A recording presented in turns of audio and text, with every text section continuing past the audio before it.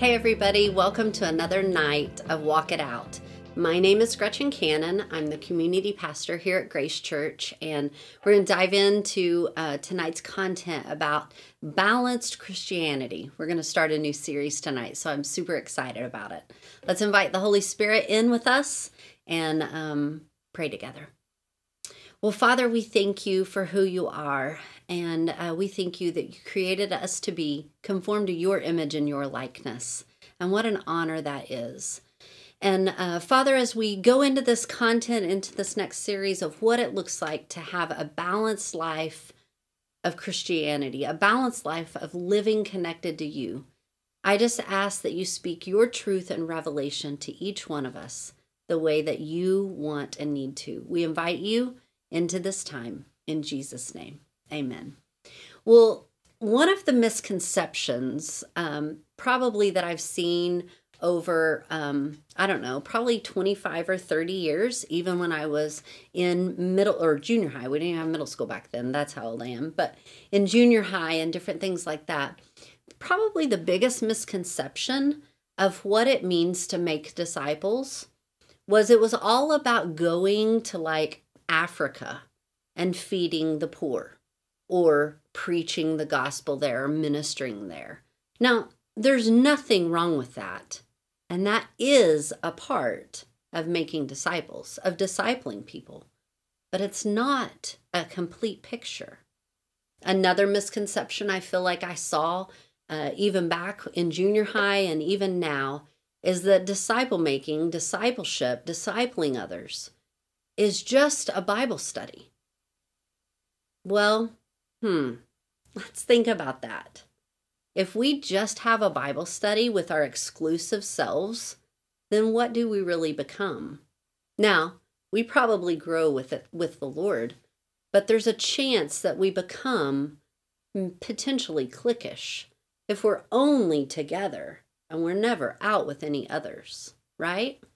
It becomes one of those things that make us unbalanced in our Christianity. So those are some of the things that I think I saw in my early years, and I even see today and hear about what discipleship looks like or disciple making.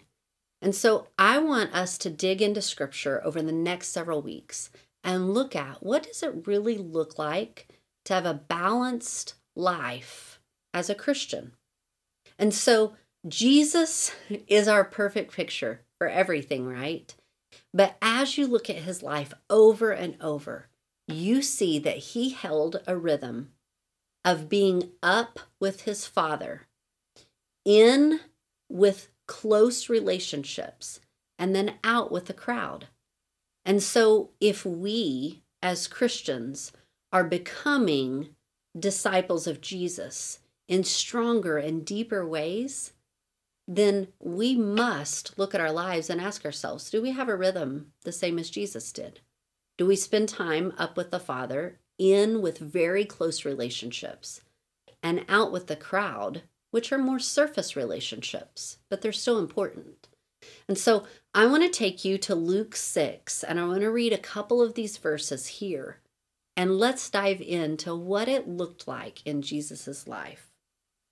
And so Luke 6, starting in verse 12, it says, "Now it came to pass in those days that he went out to the mountain to pray and continued all night in prayer to God." Right here is an example of how he went up the mountain and he sat with the Lord. He was in prayer and in dialogue. And if you eat that word prayer, it actually means for our wishes to be exchanged with his wishes, like a divine exchange. So think about it. He went out by himself. Now, here he chose to go up a mountain. I think multiple times he probably, in Scripture he did that, but he probably didn't just find a mountain every time, right? But it's the concept of getting away. It's a concept of being alone with the Father. And so he went and sat and prayed all night. So all night long, he had a divine exchange, exchanging his wishes as the Son of God. with his Father's wishes, the God of the universe, the creator of the universe. Like that in his example of lordship, is it not, when we exchange our wishes for his? Then in verse 13 it says, and when it was day, he called his disciples to himself, and from them he chose 12, who he also named them to be apostles. And so he went up the mountain to pray all night, and then when it became day, he called his disciples to himself. Well, if we know the context of this passage, we know that there's a large number of disciples there. But out of those, he called 12. And he names them here in verses 14 and 15. He names them, actually in 16 too. But here, like he handpicked and called 12, selected them to be with him. And not just to be with him, for him to be with them in close relationship, in friendship. Now think about that. Sometimes we have events or parties or gatherings, maybe at our house, and we invite a bunch of people. But then sometimes we select a few that are closest to us, and we invite them to come and hang out, right? And so then it goes on in verse 17, and it says, he came down with them and stood on a level place with a crowd of his disciples and a great multitude of people from Judea and Jerusalem and from the seacoast of Tyre and Sidon, who came to hear him and be healed of their disease, as well as those were tormented with unclean spirits. They were healed, and the whole multitude sought to touch him, for power went out from him and healed them all. Well, this is a perfect picture of the flow of how our life is to be. Like we talked in the series, a disciple. Like, what does it look like to be a disciple? You always, always start with abiding in him. And so Jesus showed us very clearly in chapter 12, or in verse 12, how he went and he hung out with the Father. He spent all night with the Father. And then he came down and chose the 12. And as he did that, he stayed connected to the Father. And you know why I know that? There's other scriptures that talk about I don't do anything that I don't hear or see the Father doing. Talking about the unity and the connection that he and the Father had. There's so many scriptures about that.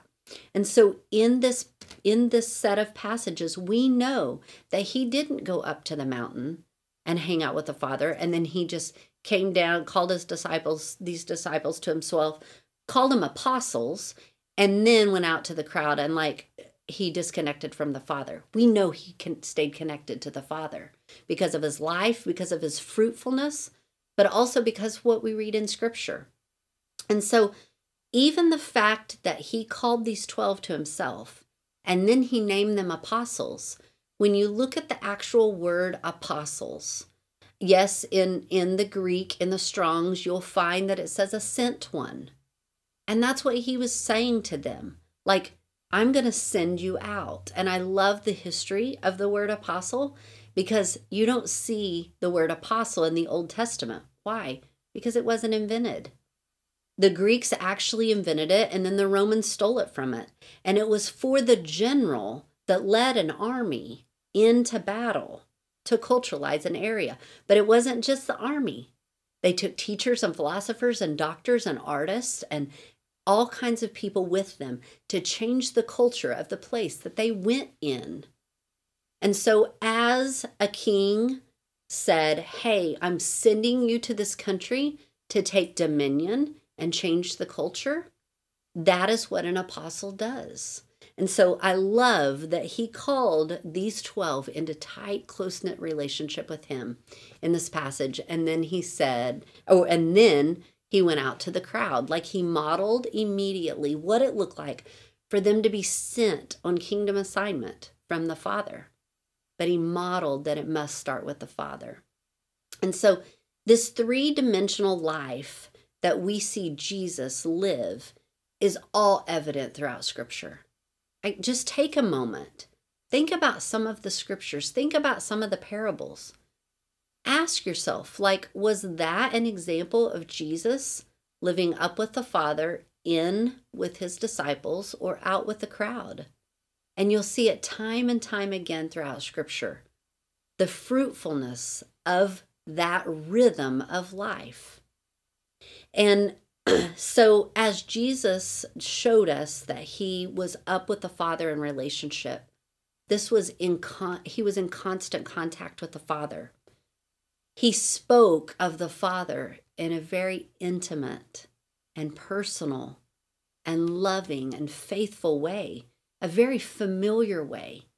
You know how you speak of someone that you are very close to in a very familiar way, in a very intimate and a personal way?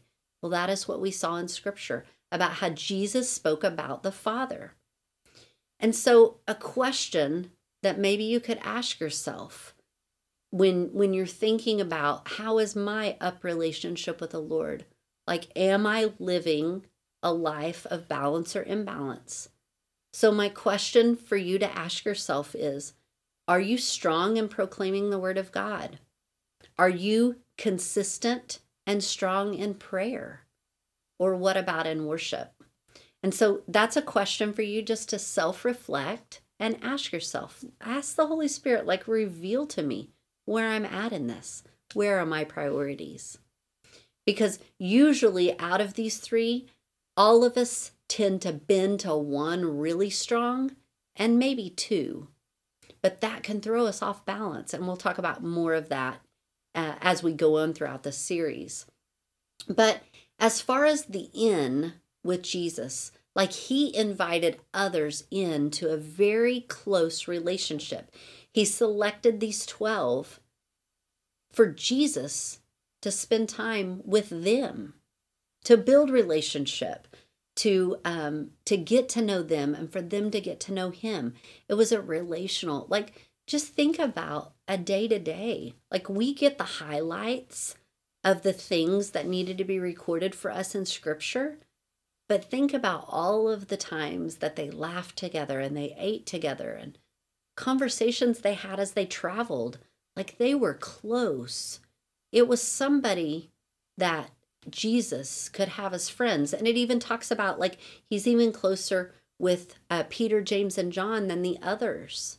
And so there's a friendship there and a connection there that is beautiful, that we have with our Father in the up, but we also have it with other people. And so here's a question to ask yourself. Like, how are you at building community? How are you at listening to people and responding to meet their needs, and not just praying for them? But, like, how good are you at listening to somebody talk about something and then taking action on it?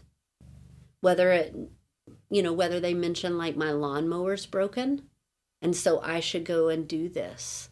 And it's not out of obligation, but it's out of that intimate, close relationship that you have as friends, that you go and do that.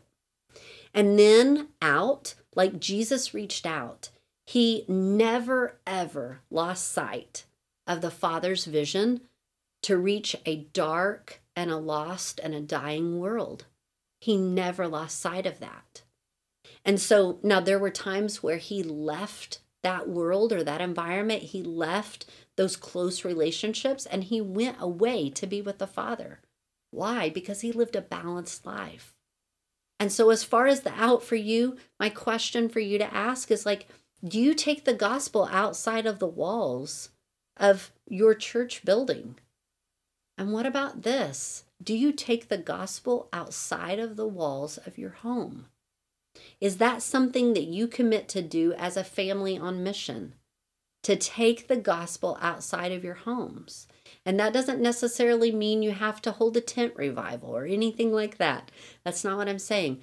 But, like, here's a great example. My youngest son is adopted, and he is my grandson from my oldest son, who is adopted. So it's kind of, a blended American family, to where Enzo, my youngest, his father is my adopted son, my oldest adopted son. But now Enzo is my son that we've adopted, our grandson. But in that, he has a great relationship with his biological grandmother. They are very close. And when I went to pick him up the other day, I noticed that her lawn had not been mowed in some time. And so I made a mental note of that. Why? Because what would it be? What would it speak to her if somebody served her by mowing her lawn? What would it look like for our family to go over and serve her by mowing her lawn? It would speak to her. And so that is an example of, do you take the gospel outside of your walls? Do you ask the Lord when you go into the store, what assignment do you have for me while I'm in here? That's living connected in the up with him as you are going out. And it's a beautiful picture. I want to show you one more scripture today in Micah chapter 6. And this is going to be familiar, I'm sure, to some of you. I'm trying to find it now. I am so sorry. Here it is. In verse 8, it says, "He has shown you, O man, what it is good. What is good? And what does the Lord require of you? But to do justly, to live mercy, and to walk humbly with your God." Here is a picture right here in Micah 6:8 of the up, the in, and the out. To walk humbly with your God is up, is to have that connection and that relationship, to know where you are and what he says about you, and to be in relationship with him. And then to love mercy. Like, he gives you people in your life. And so it is up to you to latch onto them as spiritual family and to love them with all of the mercy that's been given to you as a born-again believer. And then to do justly, to act justly to the world and to the community around you, whether it's your neighbors, whether it's somebody at your kid's school, whether it's somebody that you don't know well that you saw at church even. Like, are you living a life of that? And let me speak to a couple of things. We're going to get into this as we get into the series. Like, there are one or two of these that you will find that you prefer to do. But if we are growing as disciples of Jesus, which is somebody that abides in him, walks in his ways, and does his works, then we also do all of those with the up, the in, and the out present. And so it is so important for you not to let the enemy get you distracted and off course for the things that he has for you. Like, there was a time in the beginning of Grace Church when we began, we were an up and an in church. We spent so much time just worshiping the Lord and singing about his praises. We spent so much time eating together, hanging out together. We did life together. We went and did things together that was not ministry related, even just relational related. We helped each other with our kids' birthday parties and just so many different things. And then we shifted. When we got the building, we started growing to a church that was bent towards the up and the out. And outreach was huge. And it's a beautiful picture. But what happened is probably over the first 8 years, we lost the in. Like, we lost here how to fight for each other. We lost here how to love mercy. And that is something like the Lord is so faithful to complete the work that he began in us, and he is bringing that component back. Not for us to lose the up and not for us to lose the out, but as we are strong in our up and our out as a church body, that we begin to embrace the in just so many new ways. And so I'm so excited to see what the Lord's going to do. Just how it's going to be walked out, what healing and wholeness and life that he brings to us as a church body. And so in that, I just want to ask you, like, I asked 3 questions for you to consider. And so ask yourself this, like, what is the Lord speaking to me about my relationship, up with the Father, in with very close people, and out with the crowd, people that I don't know? What is he speaking to my heart? And then what is my obedience to go walk out? Like, what do I need to change my mind about to be able to live more of a balanced life by the Spirit in Jesus? And then go walk it out. And so as we wrap up, I'm going to pray for us. Father, we thank you. We thank you that you gave us a perfect picture of Jesus, how to live balanced. And so, Father, we repent for the times that we disregarded your voice, encouraging us to grow in one of these areas. And we say no longer will that happen. And we embrace the balanced lifestyle that you showed us even in the Old Testament, but that you showed us beautifully with Jesus. And we thank you for the opportunity to do that. In Jesus' name, amen.